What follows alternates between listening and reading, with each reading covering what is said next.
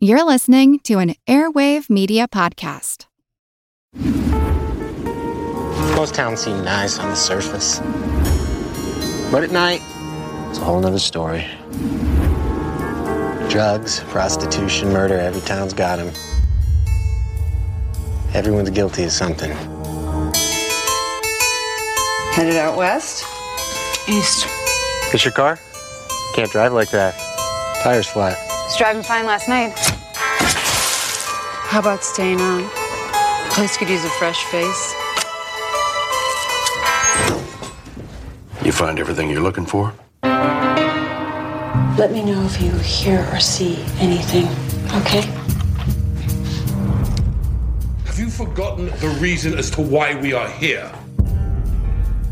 After tomorrow night, we are not going to have to worry about money for a very long time. You still on that Flagstaff case? Between that and the Dunbar heist, our hands are full.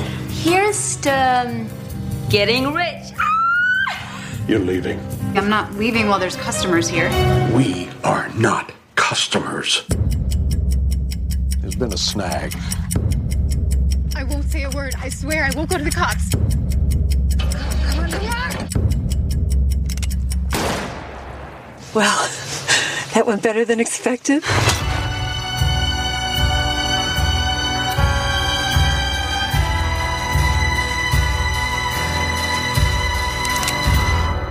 Picked the wrong motel, didn't you?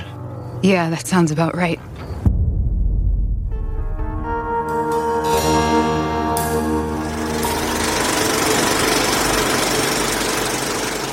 Welcome to a special episode of The Projection Booth. My name is Mike White. I am your host here on a special talking about the frontier. With me this evening are Jared Case. Hello again. Oren Shai. Hello. And Webb Wilcoxen. Happy to be here. We are talking about The Frontier, a movie from, it was released in 2015. It is now available on VOD. Shortly will be available on DVD. And it is what I would consider, I suppose, a neo-noir, directed by Oren, co-written by Oren and Webb. I am very excited to talk about this with you guys this evening. There was a special screening down at NoirCon in Philadelphia a couple weeks ago where we got to see the film, would you guys call it the Philadelphia premiere of the movie? That's fair. The movie actually, we premiered at South by Southwest 2015, but our actual release date is 2016 today. A day that will live in infamy, I'm afraid, here, as I sit here and refresh the election results while we discuss this rather bleak movie. It might be a bleak future for our country here. Let's hope not. Yeah. I will not try to come up with something better than what one of your guys' stars, Jim Beaver, wrote about this film, and I will say that it's a story of Laine, a young woman on the run from the law who turns up at the frontier, an isolated desert diner and motel. She's offered a job by Luanne, the owner, and hoping to lose herself in the obscurity of the place, accepts the job. But soon Laine realizes she has stumbled into an even bigger and more dangerous situation. A fantastic beginning to a rather tense film, and I was really glad to see some really strong female characters in this film. I mean, you have some strong roles all the way around, but to follow Laine, who's played by Jocelin Donahue, fantastic, just a great role from her. I don't think I've ever seen her in anything before, but I really look forward to seeing more of her. Yeah, she's absolutely incredible. I would check out. I think she gives a phenomenal performance in House of the Devil, the Ty West film. And Jocelyn, for me, she is cinema. She moves in a cinematic way. Her expressions are cinematic. If I can find an equivalent, I will say she's an Anna Karenina. She might look a little more 70s, kind of like more like a Jessica Harper or a Karen Allen, Margot Kidder. She's got that going for her. But she has a unique cinematic quality that I can see with actresses like Anna Karenina, where it's enough to just point the camera at her, and her face is so expressive and so cinematic that it just does everything for you. Well, I suppose that's good since you said it in the 70s, if she has that 70s vibe to her. Absolutely.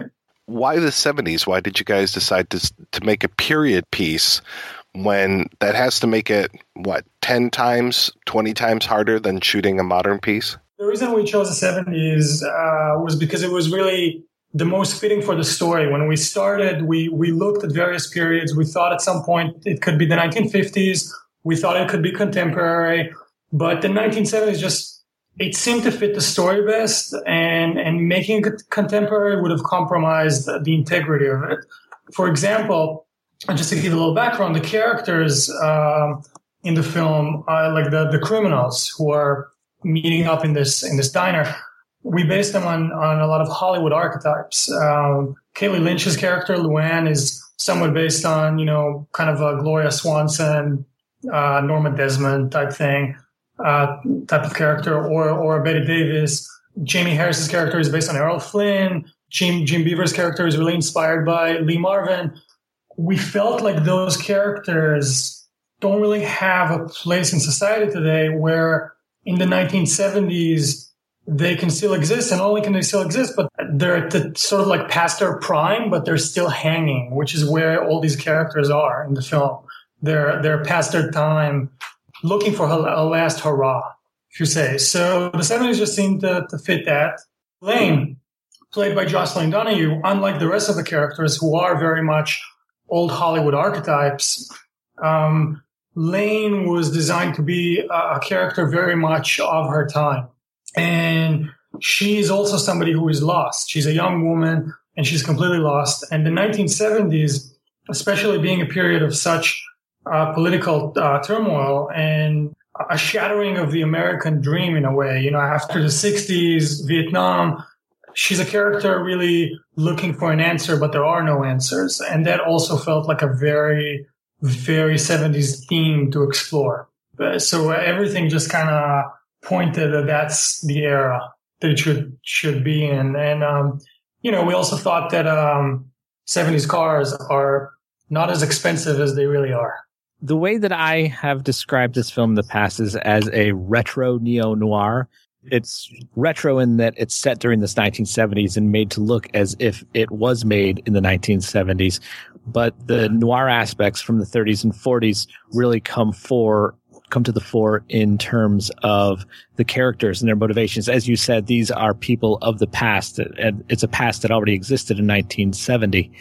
Can you talk about the influences that brought you to this type of story, whether it was something that Oren started with and Webb brought in, or if it was just happened organically to create this kind of a story? Oren and I, we met at a screening of Frankenhooker that our mutual friend Roy Frumkes was hosting, and Roy introduced us, and Roy said, "Oh, yeah, I think you guys would have a lot in common." So we ended up meeting for coffee.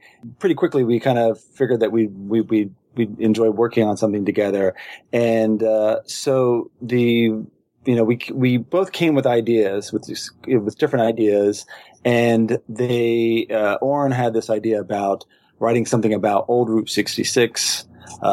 Something to take place in the Southwest.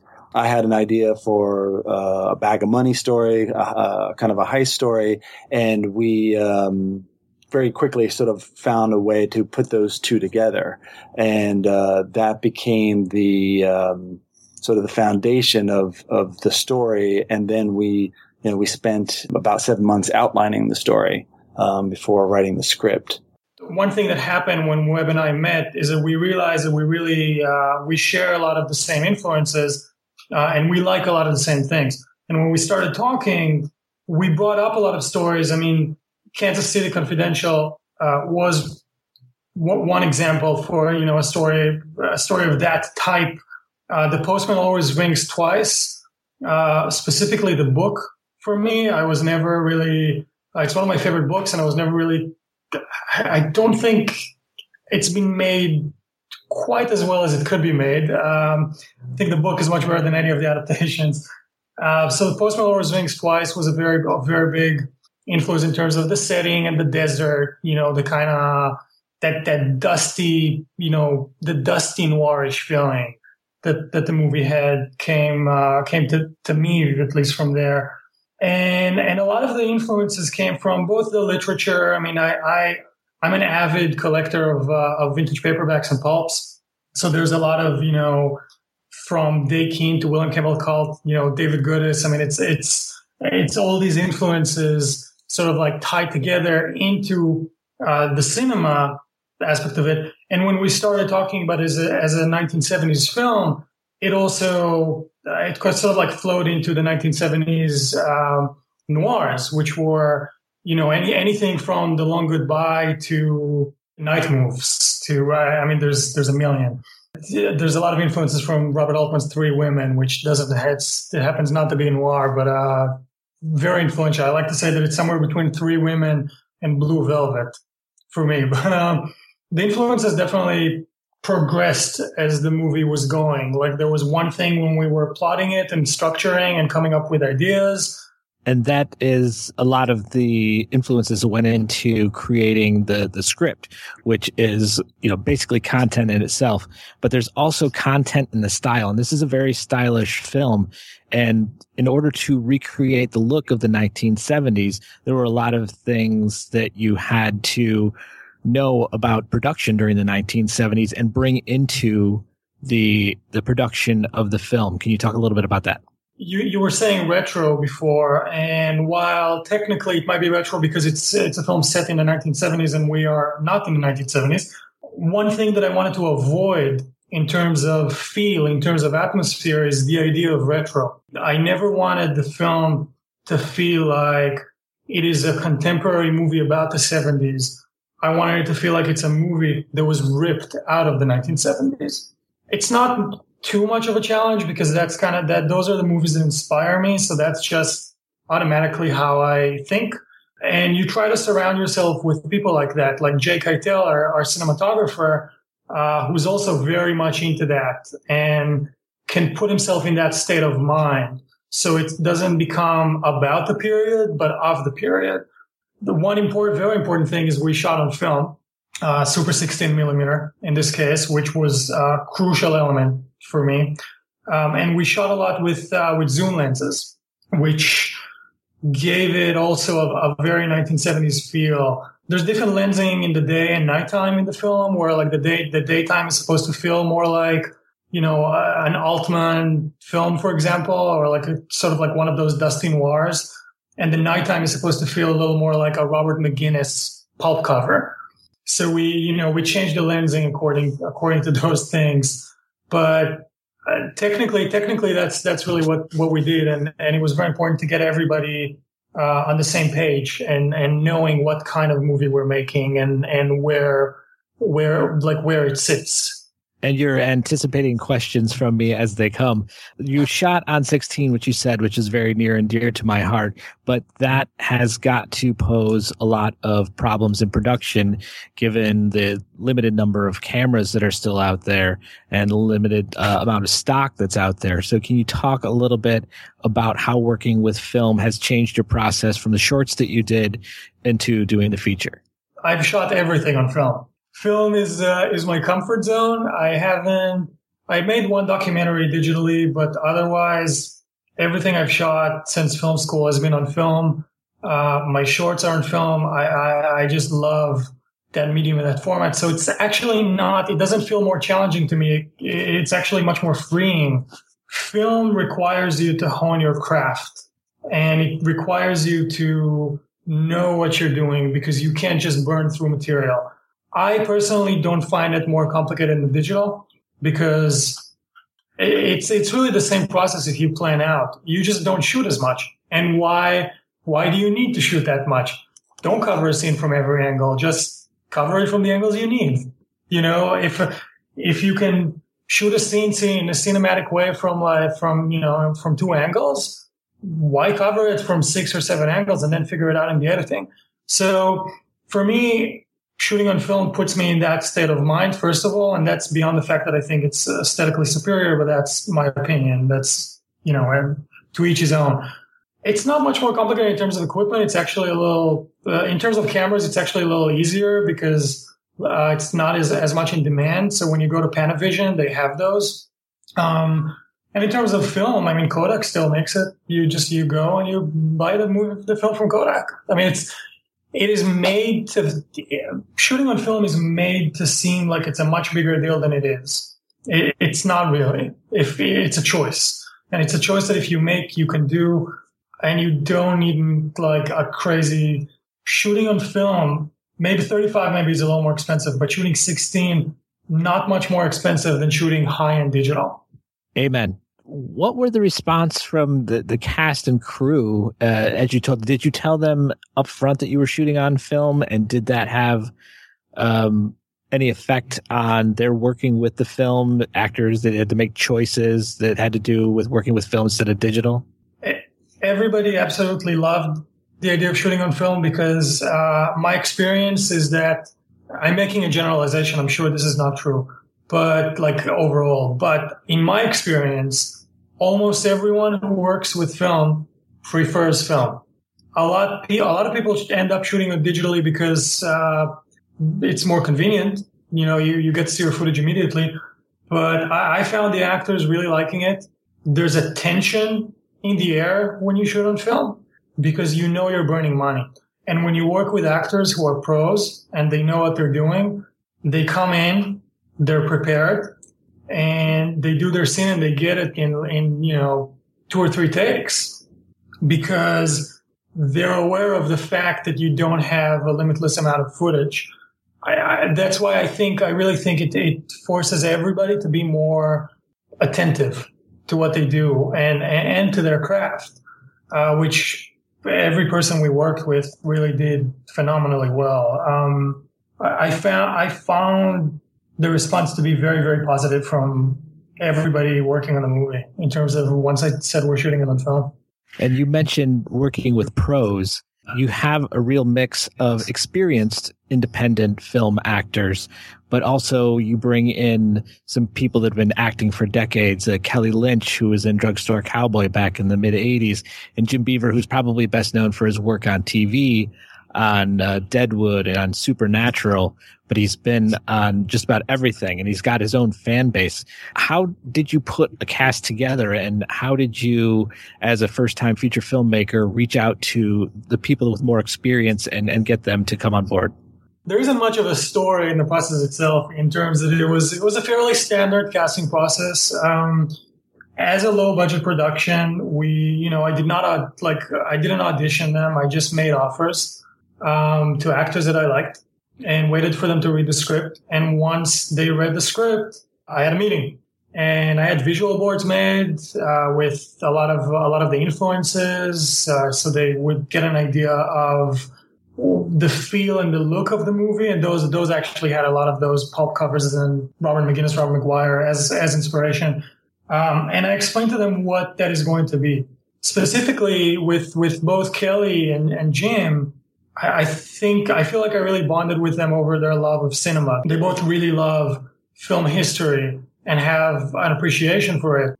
I know with Kelly, we had a lot of conversations about Mae West, actually, and Jim is essentially a film historian.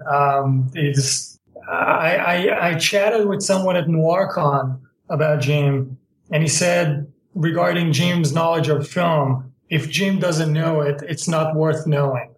So it was we bonded over that, and they signed on to do the film. And I have to say that, and Webb could attest to that. He was on set as a director, definitely as a first time feature director. I feel so fortunate and so lucky that we gathered such not just extremely talented group of actors, but also lovely people. Each of these actors, they were so generous and so nice, and we shot in crazy conditions. I mean, we were in the desert in January, and we would shoot in the middle of the night on a remote, like California desert road with nowhere to go, and they were dressed in like flimsy clothing, like barely any layers. Especially Kelly Lynch. This is during the final, like one of the final showdowns where she's all dressed up. Jocelin as well. They were freezing, and they were so nice about it. And instead of the harsh conditions of filming causing tension, they brought everybody together as a company. That was really just a crazy stroke of luck of ending up with such a generous and phenomenal group of people. So you mentioned that you and Webb were both on set, which is somewhat unusual for the screenwriter to be there. Webb, can you talk about your experiences and why you were there, how you'd helped? I felt very fortunate to be on set. It's not a common thing that screenwriters, actually, I think Donna, our producer, said we usually chase the screenwriters off set, but they really made me feel welcome. And I was well behaved. I waited until the right moments to give my input when necessary. I really was there for support for Oren. We had spent months outlining it, a couple years, doing numerous drafts of it. And then when you get on set, little things arise which need adjusting. You realize the location isn't exactly conducive to how the scene was written. And so you have to do some, on the spot changes. Then there's just other little things that pop up. It was a cold shoot. It was rather cold, but, we all worked together and I was, really happy to be there because, there's nothing like seeing something that you've been working on for years finally taking shape. And, I was, so happy with how things were, coming out, that I was, really happy to be there. It was a very invaluable help to me to have Webb on set because you do have so many instances where rewrites have to get done and they need to get done quick. If you're lucky, they need to get done 2 days in advance. If you're not, they need to get done for like the next scene you're shooting. And having Webb there and able to take care of that, so I can focus on, working with the actors, working with Jay, our cinematographer, was a huge help. I use the word invaluable. I think that's that. So when we were talking about this at NoirCon, we realized, so we've talked about how the script was written and the amount of time it took to get into production and set everything up. But you have a very interesting and intricate distribution history after South by Southwest. As much as you can feel comfortable telling us about the sordid story. Well, just don't name names. I don't want to dwell on it because we did have a winding road, but I'm also very, very happy where we ended up. I would rather focus on the positive. After South by Southwest, which was really a phenomenal experience, could not have imagined premiering the movie in a better venue. We went through the grind of trying to sell it, which every indie movie does. That just happens. You have your sales agent and you're working and you're trying to get a distributor. And we got a distributor. I mean, it's online, so I feel like I can say it, but we ended up originally selling the movie to Alchemy. And shortly after, Alchemy folded. And every single person we worked with at Alchemy and communicated with us was really nice and very supportive and gracious. It was beyond them what happened to the company that came from very high above. We took the movie back when that happened and we looked for a new distribution. We ended up with finding a home with Kino Lorber, who I was kind of pushing for very early on, almost right after South by, because I love Kino Lorber. And I'm not just saying that because they're releasing my film. They have such a love for cinema. And when you look at their catalog, for me, I really feel honored to be in that catalog. And we're getting a Blu-ray and we're getting a DVD. And it's like, that can go on my shelf right between the Blu-ray of The Long Goodbye and G.W. Papp's Diary of a Lost Girl. Both movies extremely influential on the frontier, both released by Kino. So I kind of feel like through that whole process, which was definitely a winding road that had a lot of ups and downs, I'm not going to cover that. We really landed with, for me, the ideal home for this film. So at this point, really, that's all kind of far in the past. So this is my energy personally is going towards, but look where we are now. Webb, I want to know a little bit about your background. What's your history with film? Well, I studied film at the School of Visual Arts. I wanted to be a writer, but upon graduating, I realized I had no life experience and I had nothing to write about. So I ended up making educational films with my friend Ian for a number of years. It was a day job. And this led us to making a feature documentary called A Time to Dance. The film was well received. We got a chance to work with the great Ruby Dee. The film took 3.5 years to make. And during that time, I went through some dark personal stuff, and making my way through those difficult times, it finally gave me something to write about. I started using archetypes from folklore and fairy tales to explore my fears and dig into the things that, trouble me.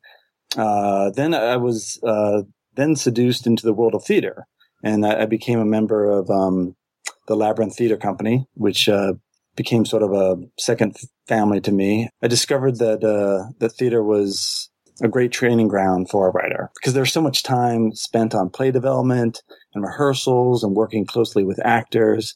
Also, like during previews, you can see your work on its feet in front of an audience, gauge what works, and then you can rewrite what doesn't, and then put up a new version the next night. I can't overestimate the importance of working with that theater company. And for a number of years, one of the artistic directors was Philip Seymour Hoffman, and under his leadership, the company produced my first play, the Fairy Tale Project, and I was fortunate enough to work with Phil on that, and I learned a great deal from him. So from that point, I wrote a number of works for the stage, and over the last 5 years, I've returned to my first love, which is writing movies. What was your working relationship like with Oren as you guys are? Because you talked about how you outlined this for a long time before you kind of finally got it all nailed down into place. As I said before, Oren and I did not know each other when we first started working on this. We'd meet about twice a week for coffee, and we would just start walking ourselves through the story. So really starting with the beginning, and we outlined basically in chronological order. So, which was really kind of a great way to do it, because we stepped through each beat, trying to figure out what Laine, our main character, would do next, and that brought us into some situations where we would get stuck.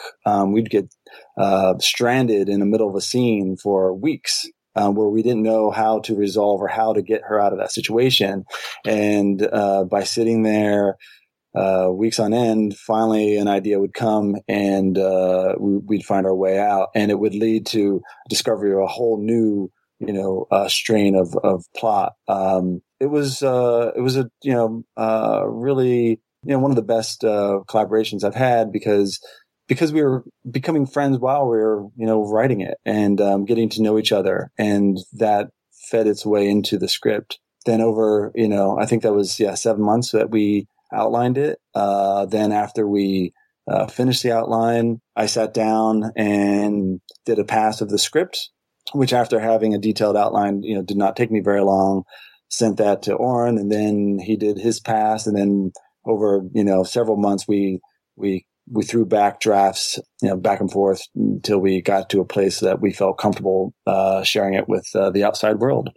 Can you talk about pacing in the film? Because it really is a slow burn, and whether or not you built that as the ideal, or if you knew you were dealing with a budget or a smaller budget for the film, and that was part of the process. I don't think the pacing specifically came from budget concerns. We had this idea of the tension that's built by waiting. Also, when you look at a lot of those movies definitely from the 70s, they're slower to pick up. You get time, it's kind of like it's a long build up, and then it hits you over the head, and the film as well, you really are with Laine. And the idea is that you're with her point of view. You're looking at everybody. You don't know what's going on. So the pacing of the film really follows Laine's state of mind and where she is. All you know is what she knows. And she's a voyeur. So the film looks at people with her and discovers who they are with her. And that's a process that takes time. But once, shit hits the fan, and she gets really entangled in the situation, the film never lets go. And I think that's one thing that we definitely did, that you have this build up that does take its time. And once it starts going up, it never goes back down until the very end. But it really just keeps getting crazier and crazier and crazier and crazier together with her experience, because it's very much told from her point of view. It's interesting that you describe her as a voyeur, an observer, because the camera, as you use it in the film, is very much a voyeur in terms of Jocelin Laine in the film. And you mentioned earlier the zoom that you use, which was used more often in the 70s. The way that you use it, especially in the beginning of the film, as you focus in on her character, she's really inscrutable at the beginning of the film. So you're trying to burrow a little deeper and figure out exactly what it is that she's thinking. But by the end of the film, you're using the same zoom. However, it seems to isolate her from the rest of the characters in the film. And it changes the shot composition from this 3-shot or whatever down to just this one woman alone in this situation. I mean, the zoom lens is a fantastic tool. I feel like filmmakers kind of took it out of their toolbox in a way. We chose to go with the zoom because there's a sense of peeking into something, of looking at something from afar when you zoom in. Well, if you're doling in, you're walking towards something. It's a much more confrontational movement. The film with Laine is really much more of an observational film. For me, the zoom lens emulates that a little better, and it does give that voyeuristic feel to it. And I'm really of the state of mind that film is voyeurism. They're inseparable. I agree with you that the zoom into Laine specifically does create a different feel at the beginning of the end, which I think that a large part of it is Jocelyn and Jocelyn's face and what she does with it. And that slow movement does give you a more contemplative opportunity to study the character in a way that I don't know if just like a medium shot would do. Jared touched on the budget and probably some of the budgetary restrictions that you guys were working up against. But I am curious, how do you find financing for a noir film set in the 1970s? I mean, you've kind of got two strikes against you with something like that. I found that when you want to do a period noir, really all you have to say is that, and the wallet they just ask you to write a check. They throw money at you. No, I'm kidding. I don't really want to find. It's hard to find financing. Period. I don't even know if it's a matter of you're making a noir, you're making a period film. Financing is difficult. We went around with the script for a long time, and I essentially moved from New York to LA when we started. Actually, like when we finished the treatment, I moved from New York to LA. I lived in New York for 10 years. And once I got to LA, I started taking meetings and talking to people. And it took a while. It took about a year and a half. But we just ended up securing, getting backers to believe in it. And after about a year and a half of looking, we set out to write a low-budget film, and we thought, okay, we'll put it at a single location with just a small group of people. I mean, we really thought we were writing a low-budget story, but it ended up being much more expensive than we thought it would be, because it's period. It's a single location, but it's a specific one. It's got to be both a motel and a diner, and all the characters have to arrive there somehow in vehicles. So now we need to have, 7 vehicles, one for each character, period. These things really started to add up. So it was a real challenge to do this as a low budget. It was low budget, but we certainly learned a few lessons, I think, on exactly what is a low budget, and certainly having an ensemble piece, where you have 7 characters in a scene, and especially like long scenes, 10-minute scenes, ended up being quite a challenge to do. And thankfully we got it all together. But it was not as easy as it seemed when we wrote it. That's for sure. So I know that it is now available on VOD, and shortly it will be available on Blu-ray. And I was kind of wondering if you guys could talk about the production of the Blu-ray. Are there going to be extras? You got some director's commentary on there. What's going on with the Blu-ray release? Yeah, Kino is making a Blu-ray. It's really awesome. It's one of the things that I'm most excited about is to actually hold the Blu-ray of this film after so many years. They did a great job. The packaging is awesome. First of all, it looks really cool. It features a couple of the posters that were designed for us by Ann Kelly, who's a brilliant designer. We did do a commentary. It's Webb and myself, and it's moderated by Elric Kane, who is a friend of the Projection Booth, and he's also the co-host of the Shockwaves podcast for Blumhouse. And otherwise, we have interviews with Jocelin Donahue, AJ Bowen, and Gene Beaver on there, and a really cool sort of like 3-minute Super 8mm clip of just behind the scenes of the Frontier, cut to the amazing score that was written by Ali Hanwine, which from footage shot on our set actually by Elric and edited by Elijah Drenner, who produced all of our special features. Well, yeah, Elijah's been on the show as well, and he's quite a great guy. Oh, Elijah's awesome. Which episode was he on? We did a special on his documentary about Dick Miller. Oh, nice. I like that film a lot. Tell us a little bit about the screenings that you have coming up in Los Angeles. We have 2 screenings coming up at the Egyptian Theater's Spielberg Theater, which is another theater within the Egyptian Theater. On November 19th, it's a Saturday. The first screening completely sold out at 7:30 p.m., and we sold it out pretty quickly. And the Egyptian added a second screening the same day at 10 p.m., and tickets are still available for that. So November 19th, 10 p.m. at the Egyptian. If anybody wants to come, I would advise to get tickets ASAP. And we'll be there for we're going to be there for a Q&A during the first screening, and then we will introduce the second screening coming into it. We're very, very excited about that and having some LA screenings. Well, I want to thank both of you guys for being on the episode and telling us all about your new film. Can you tell us, is there anything in the future that we should be looking for, or is there any way to follow you and get more information on you? On my end, Webb and I are working on a neo-noir together, on a contemporary. I'm just going to say it's a contemporary urban noir that we started writing, and I have another script out there that I'm trying to get made, which is a more of a Hitchcockian suspense film. That's where I'm at in terms of future projects, which hopefully will happen in the very near future.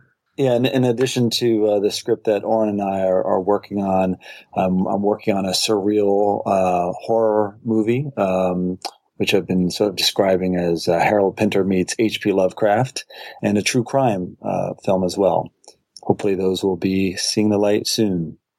And I have to plug here that Oren is coming back on the Projection Booth within a few weeks here. Actually, December 21st, we are dropping an episode on the Lemon Popsicle films. So I'm very excited to talk to Oren about that, who is probably the preeminent expert on the Lemon Popsicle series. Let me tell you, I am so excited about that one. I am just as excited about talking about Lemon Popsicle as I am about my own film. That's how happy I am we're doing it. I'm very much looking forward. Where can folks go to find out more information about the Frontier movie? So first of all, the movie is already available, and you can stream it right now on iTunes and Amazon and YouTube on demand. And otherwise, if you need any more information, you can go to thefrontierfilm.com or find us on Facebook at The Frontier Movie or on Twitter at Frontier Movie. Very cool. I will be sure to link over to all that stuff from the Projection Booth website, which is projection-booth.com, where you can find out more about the film, see a preview of it, and get some links over to these guys. So I highly recommend The Frontier. It is a really terrific film. I was really glad that you guys were able to show it at NoirCon, kind of the perfect audience for it. And yeah, thank you so much for making this movie. And thank you, Jared, for coming on and co-hosting with me. So I really appreciate this, guys. It's been a terrific evening. And thank you for distracting me from these horrible election results. Thank you, Mike. Appreciate having me on. Yes, I will also thank you. It's really a pleasure to do this, and thank you so much, Jared, for joining as well. It's been awesome. Yes, thank you. It's been my pleasure speaking with all of you. Sorry to keep you up so late, Webb. Yes, I know. We have early mornings here. So the election results are horrifying. Yeah. Yes. So really, I haven't looked. Yeah, it's 216 to 197 right now. And I will. Donald Trump has a clear path to victory.